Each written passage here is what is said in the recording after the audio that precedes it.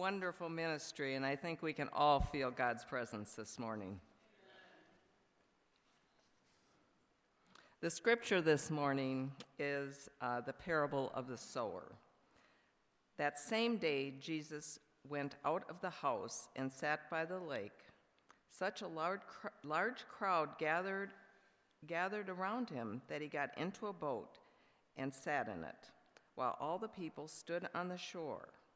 Then he told them many things in parables, saying, "A farmer went out to sow his seed.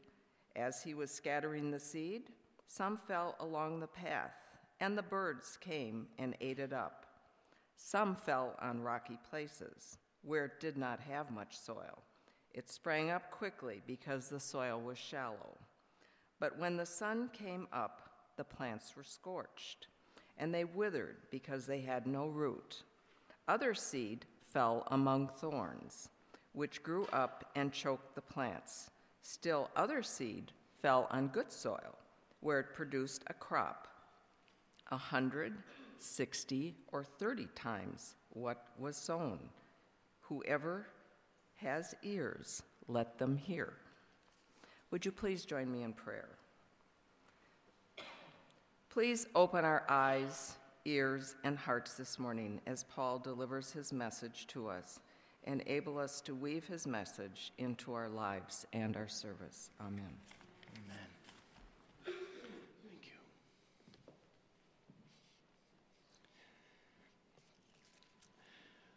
Farming has been a special place, has had a special place in my life since I can remember. My grandfather was a farmer in Dixon, and I have very beautiful memories of what I believe now, in looking back, spending every weekend with him. I know that wasn't the case, but it sure does feel like that when I look back today, that I spent a great deal of time on the farm, and all of the explorations and all of the even some pain, all the joyful memories of that time has been etched in me, and it's left me to have a special place for farmers.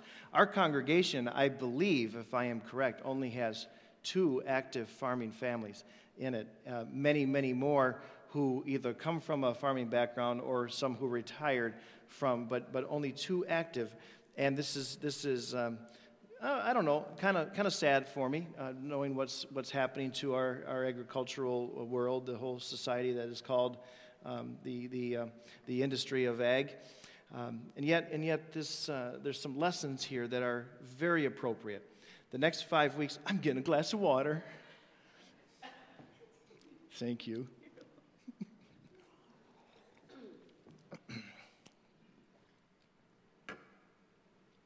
Thank you. These next 5 weeks are very, very important 5 weeks as we find 5 principles from farming that we can apply to our lives. Grandpa died in 1998, and one of the gifts that I was given, along with a couple of real cool icons from his house, was my free reign of anything in the barn. Of course, the barn hadn't been used for a number of years, but in the barn was a stack of the steel fence posts. And so I took a truckload of steel fence posts. I didn't know what I was going to do with them, and it took me a couple of years to figure out what to do with them. But in Plato Center, where I was serving, we had an acre of grass at the parsonage. So one spring, I got the wild idea that I would create a garden. And of course, I wasn't going to create a little garden because any dirt I exposed was grass I wouldn't have to mow. Yeah? So we're talking 20 by 40 garden. You know what I'm talking about? Now, I put those fence posts in, and I got some fence to keep the rabbits out. And I even created a little door for myself. I ran a hose out and sprinkler so that I could just turn the hose on and sprinkle the garden. I wouldn't have to go out near it, and I could watch my garden grow. I planted 16 gajillion tomatoes. I actually think I had 19 tomato plants the second year because some grew up rogue. But turns out that farming soil was so rich. It was so rich that once my tomatoes began to grow, I had to go get rebar. Do you know what rebar is? It's what you use. It's in a roll. It's what you use when in concrete to keep it reinforced inside. I got rebar, 5-foot rolls of it, and my tomato cages were made out of rebar because they were so big. My tomatoes were 9 feet tall. No kidding. I kid a lot. This is real. They were 9 feet tall. And the tomatoes that first year were the size of grapefruit. It was amazing what was going on in that soil, how rich it was. It was perfect soil. And I was able that first year to keep weeds out because I was out there boasting my tomatoes every year. After that, I also added cucumbers, the little cucumbers that you make pickles out of. And my not yet sanctified personality with the pickles, I think I had 25 hills. All right? 25 hills of pickles. I had so many pickles growing. I had so many cucumbers growing that they were this big in the morning and ready to pick by the afternoon. So then I got my great-grandmother's pickle recipe out, the mustard seed pickles, and I started creating pickles. I needed a name for my pickles, and my kids at that time called me Poppy. So I fashioned Poppy's Pickles, and I passed them out to everybody I knew. There's even a recipe for it in the church cookbook for Poppy's Pickles. I passed on my great-grandmother's recipe. Those are the kind that you grow in the big number 20 crock that's got a big old froth on top of it, you know, that if you look at it, you think something poison is in there. But you reach down inside and you get something that's just a mouth-watering experience. There is something very good, isn't there, about homegrown fruit and vegetables versus the stuff you buy in the store. We've all had this challenge with the tomatoes. You know, what they do with tomatoes is that they put them in the truck when they're green, and the truck has a sprayer in it that sprays nitrogen or something on them, and by the time they get here from Texas or Georgia, wherever they come, they're red, and then they put them on the shelves and they sell them as red tomatoes. But they're so much different, aren't they, than the ones that you pick out of the garden that you can eat and just juice and just runs all over you. That's a real tomato. This is the point of, or this is an illustration for the point of the next few weeks. What we're trying to do is to show the difference between store-purchased faith and homegrown faith. The faith that we really dig into ourselves and really explore the depth of God's grace. There's so many metaphors in the Bible, aren't there, about gardening. God is a gardener. God's the ultimate gardener. Genesis 2, you know, in the story of creation of Adam and Eve, God is down in the dirt, on knees, playing in the dirt, making humanity. That's our gardener God that wants to nurture us from an inside ourselves faith and nurturing us deep. Isaiah talked about planting a vineyard and how we were the branches and God is the vine and we are grafted into the life of faith. And Christ picked up on that later on in talking about us being outside of the Jewish tradition, being grafted into the vine and a member of God's family because of that. The illustrations are all over the Bible. The one that Betty read, we've actually used already this year in worship. A few months ago, I planted some seeds out here. Do you remember we were talking about relationship, and I planted some lupin seeds. God bless the lupin. I planted a dozen seeds that morning when I was talking about this scripture. I put them over here on this windowsill. We're better to grow than in that beautiful window that has the sunshine coming right on it. I thought that'd be great. So I planted them and put them over there. I actually got some of them to grow. They grew to maybe 2-3 inches tall. I was excited about it. I was celebrating it. I took them home and they died. They're gone. I'm starting again, John. We're going to start again in a few weeks to try to grow the stupid lupin again. It's going to be an ongoing thing here. So Betty, reading the scripture, brought again, though, this understanding that the farmer went out to plant this seed. Who's the farmer? Bible study time. Who's the farmer? Okay, say God. God. You know the story about the children's message where the pastor sat down with the kids and he said, what's this little What's brown, has a furry tail, and collects nuts for the winter? And the kids just stared at him. And he said, come on, I'll try it one more time. What's brown, gathers nuts, lives up in a tree, has a nest, gathers nuts for the winter, fuzzy tail. And no one answered. And finally, one little girl said, well, I know it's a squirrel, but I'll say Jesus.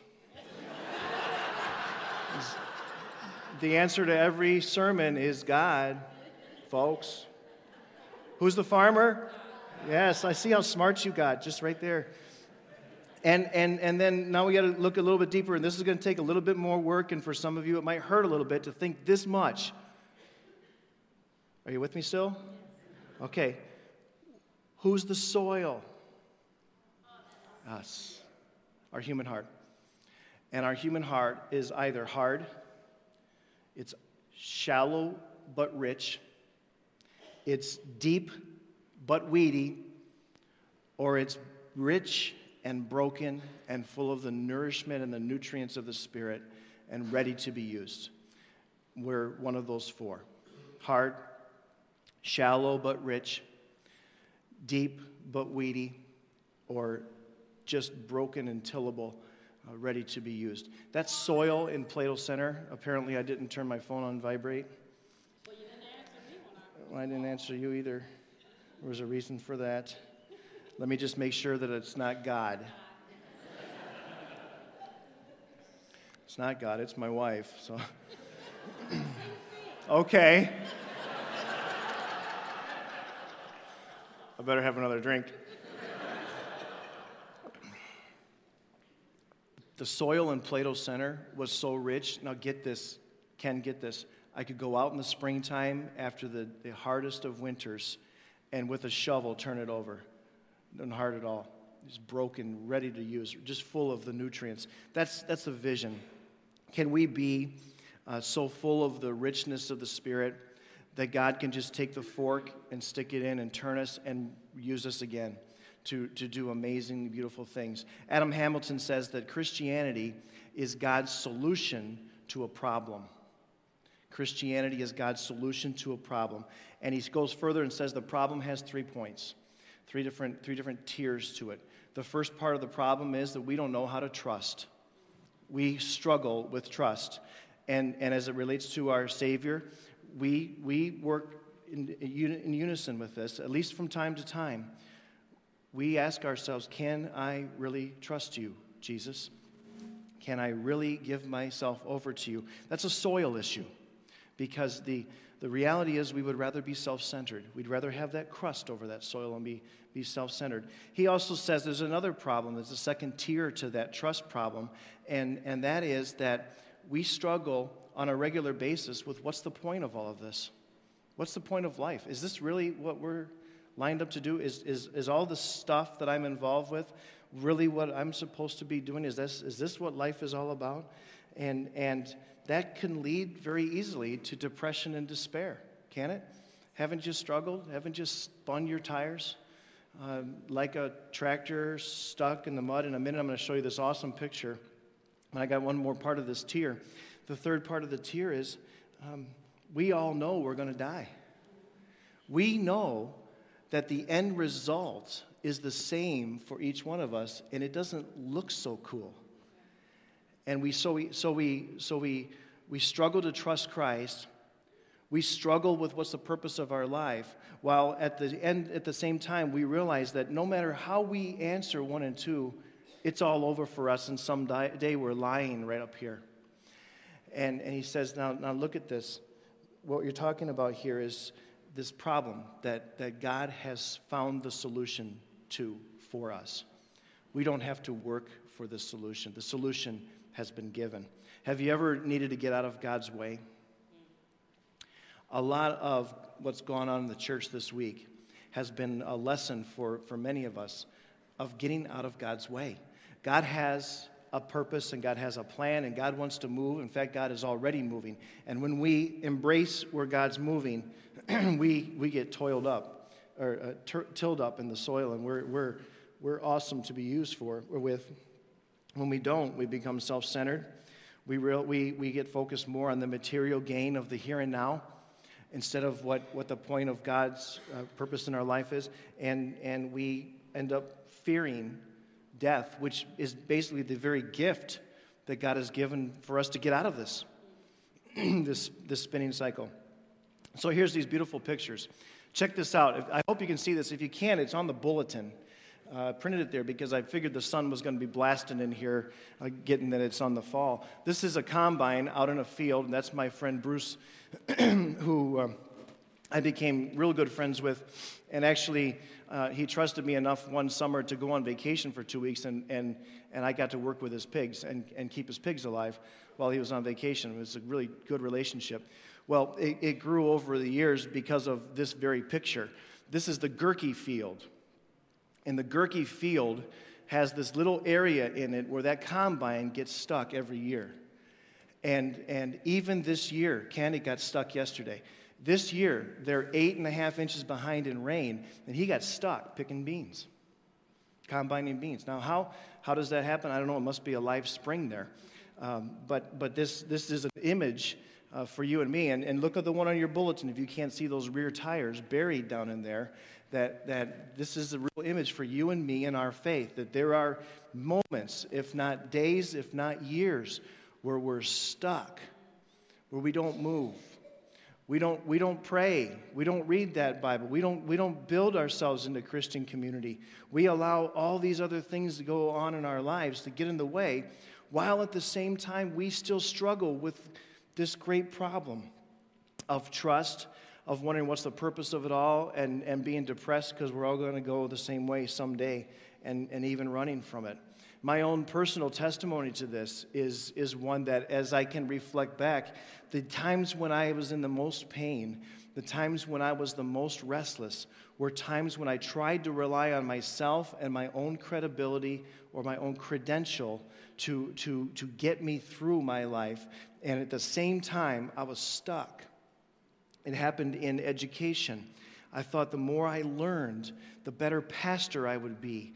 And so I gained a diploma after diploma, education after continuing education to learn something of which I am gleaning. I'm gleaning from what I learned, but it wasn't the purpose, and it wasn't the point of my life. I also thought that if I had the best family, if I had a family that people could be proud of, then maybe I would be looked upon as a greater person. Isn't that terrible? Isn't that sick? That didn't last very long because some very precious people in my life helped me out of that. The greatest place of being stuck for me was when I got the idea and then the opportunity to build a church. How much greater could it be for a pastor upon retirement to go to a place and say, that was not there when I walked by? How proud could that moment be? And I spent a lot of time and energy in that pride, and that got me stuck. And came to me to find it, and I hope I can stay here, and I trust you all with Christ to keep me here, that the greatest place of ministry and mission, the place where the soil is tilled fully and there's no mud, is the place of serving God's people, letting Jesus serve through us. Amen? Does the farmer ever control the crop? Think about it. Does the farmer ever control the crop?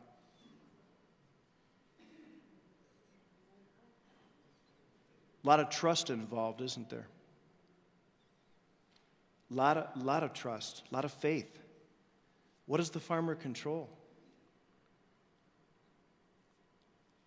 The soil. The farmer breaks the soil up in the spring, fertilizes the soil, nourishes as much as he or she can that ground, and then plants the seed, and then walks away in trust.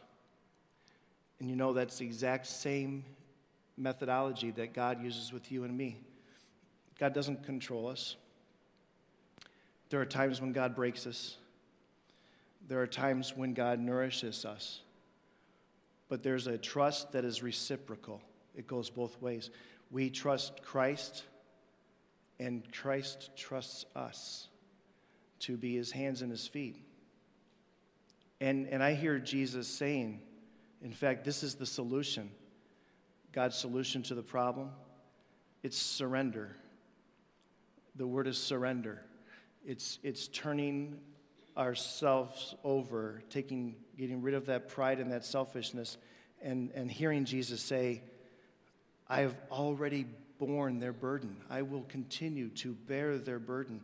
I want them to trust me, so I will die for them. I want them to understand my purpose for their life, so I will show them a greater vision than they could ever achieve on their own. I want them to have a complete and full eternity with me, so I will make it happen. I will make it possible, and I will show the path. Here's my role in this whole thing. Next picture. Oh, yeah. Bruce would call me up, and he'd say, how much time you got? What are you doing? And I'd say, where are you? He'd say, Gerke's. I said, I'll be right over. And I would go to his farm, and I would jump into JD 8640. That one turns in the middle. It's got enough power to move this building. And I'd get in that and motor on down the road. And this is the one that you get mad at because the wheels stick out far enough that you got to take up the road. So I drive down the road and knock the parishioners out of the way. I'm coming through. I don't care what's going on in the office. I'm in the tractor. Never pass up an opportunity to drive a tractor. Never. So I hooked this bad boy up to that combine from behind and give her a little gas. Didn't even have to put it into second. Give her a little gas. Pop! Boom, that combine pops right up. Now, how much more power does God have than the 8640? How much can we rely on God to pull us out of the mud? How about all the way? Say something like all the way. Yeah, that's right. Ken, I'm coming over tomorrow. Your tractor's green? They are green. The issue today, as we begin this series, before the issue, the commitment that I'd like to make is, I'd love it if you heard all 5 of these. I'd love it if you could connect all 5 of these together because they're commas. The end of this is a comma to the next one, and they work together. The illustrations are phenomenal. I believe God wanted all of us to be farmers. The illustrations are phenomenal. What goes on on the farm compared to what goes on in our faith. The issue for today is trust and surrender. It's trust and surrender. That's really what today is about.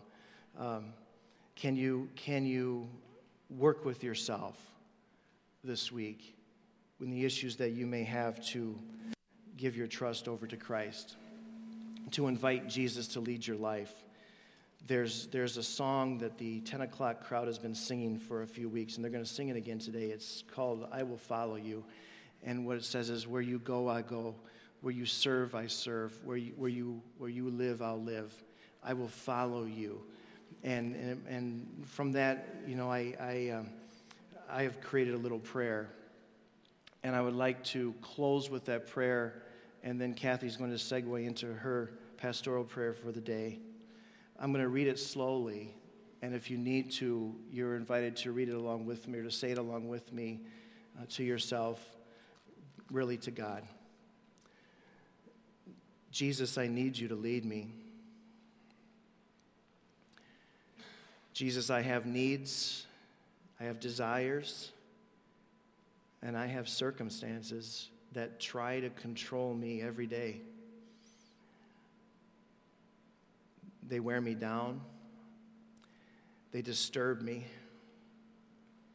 and they delete the quality of my life. You're my Savior. You died for me. I want to live again fully by having you live again fully in me. So where you go, I'll go. Where you stay, I'll stay. Where you move, I'll move. I will follow. Amen.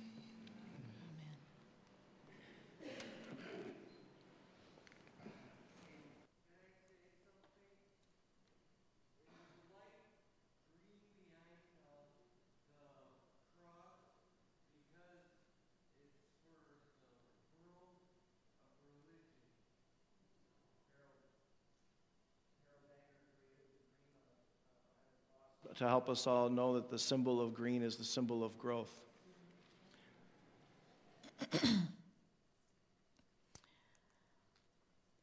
Let us pray together the pastoral prayer. Dear God, we thank you so much that we are here together worshiping you, inspired by beautiful music, thinking about Paul's words, and thinking about how wonderful you are. Draw us closer to you, Lord. Help us to surrender to you in times of trouble, in times of joy, and in times of sheer busyness. We want to be closer to you. Lord, we trust you to take care of our concerns. The family of Police Sergeant Jeremy Kobler, whose funeral is tomorrow. He leaves behind 2-year-old twins. Our friend Connie Lynch was just diagnosed with cancer and starts treatment tomorrow. And many of us have our private struggles and painful situations that are laying heavily on our hearts, and we lift those up to you as well. Lord, your blessings cause us great delight.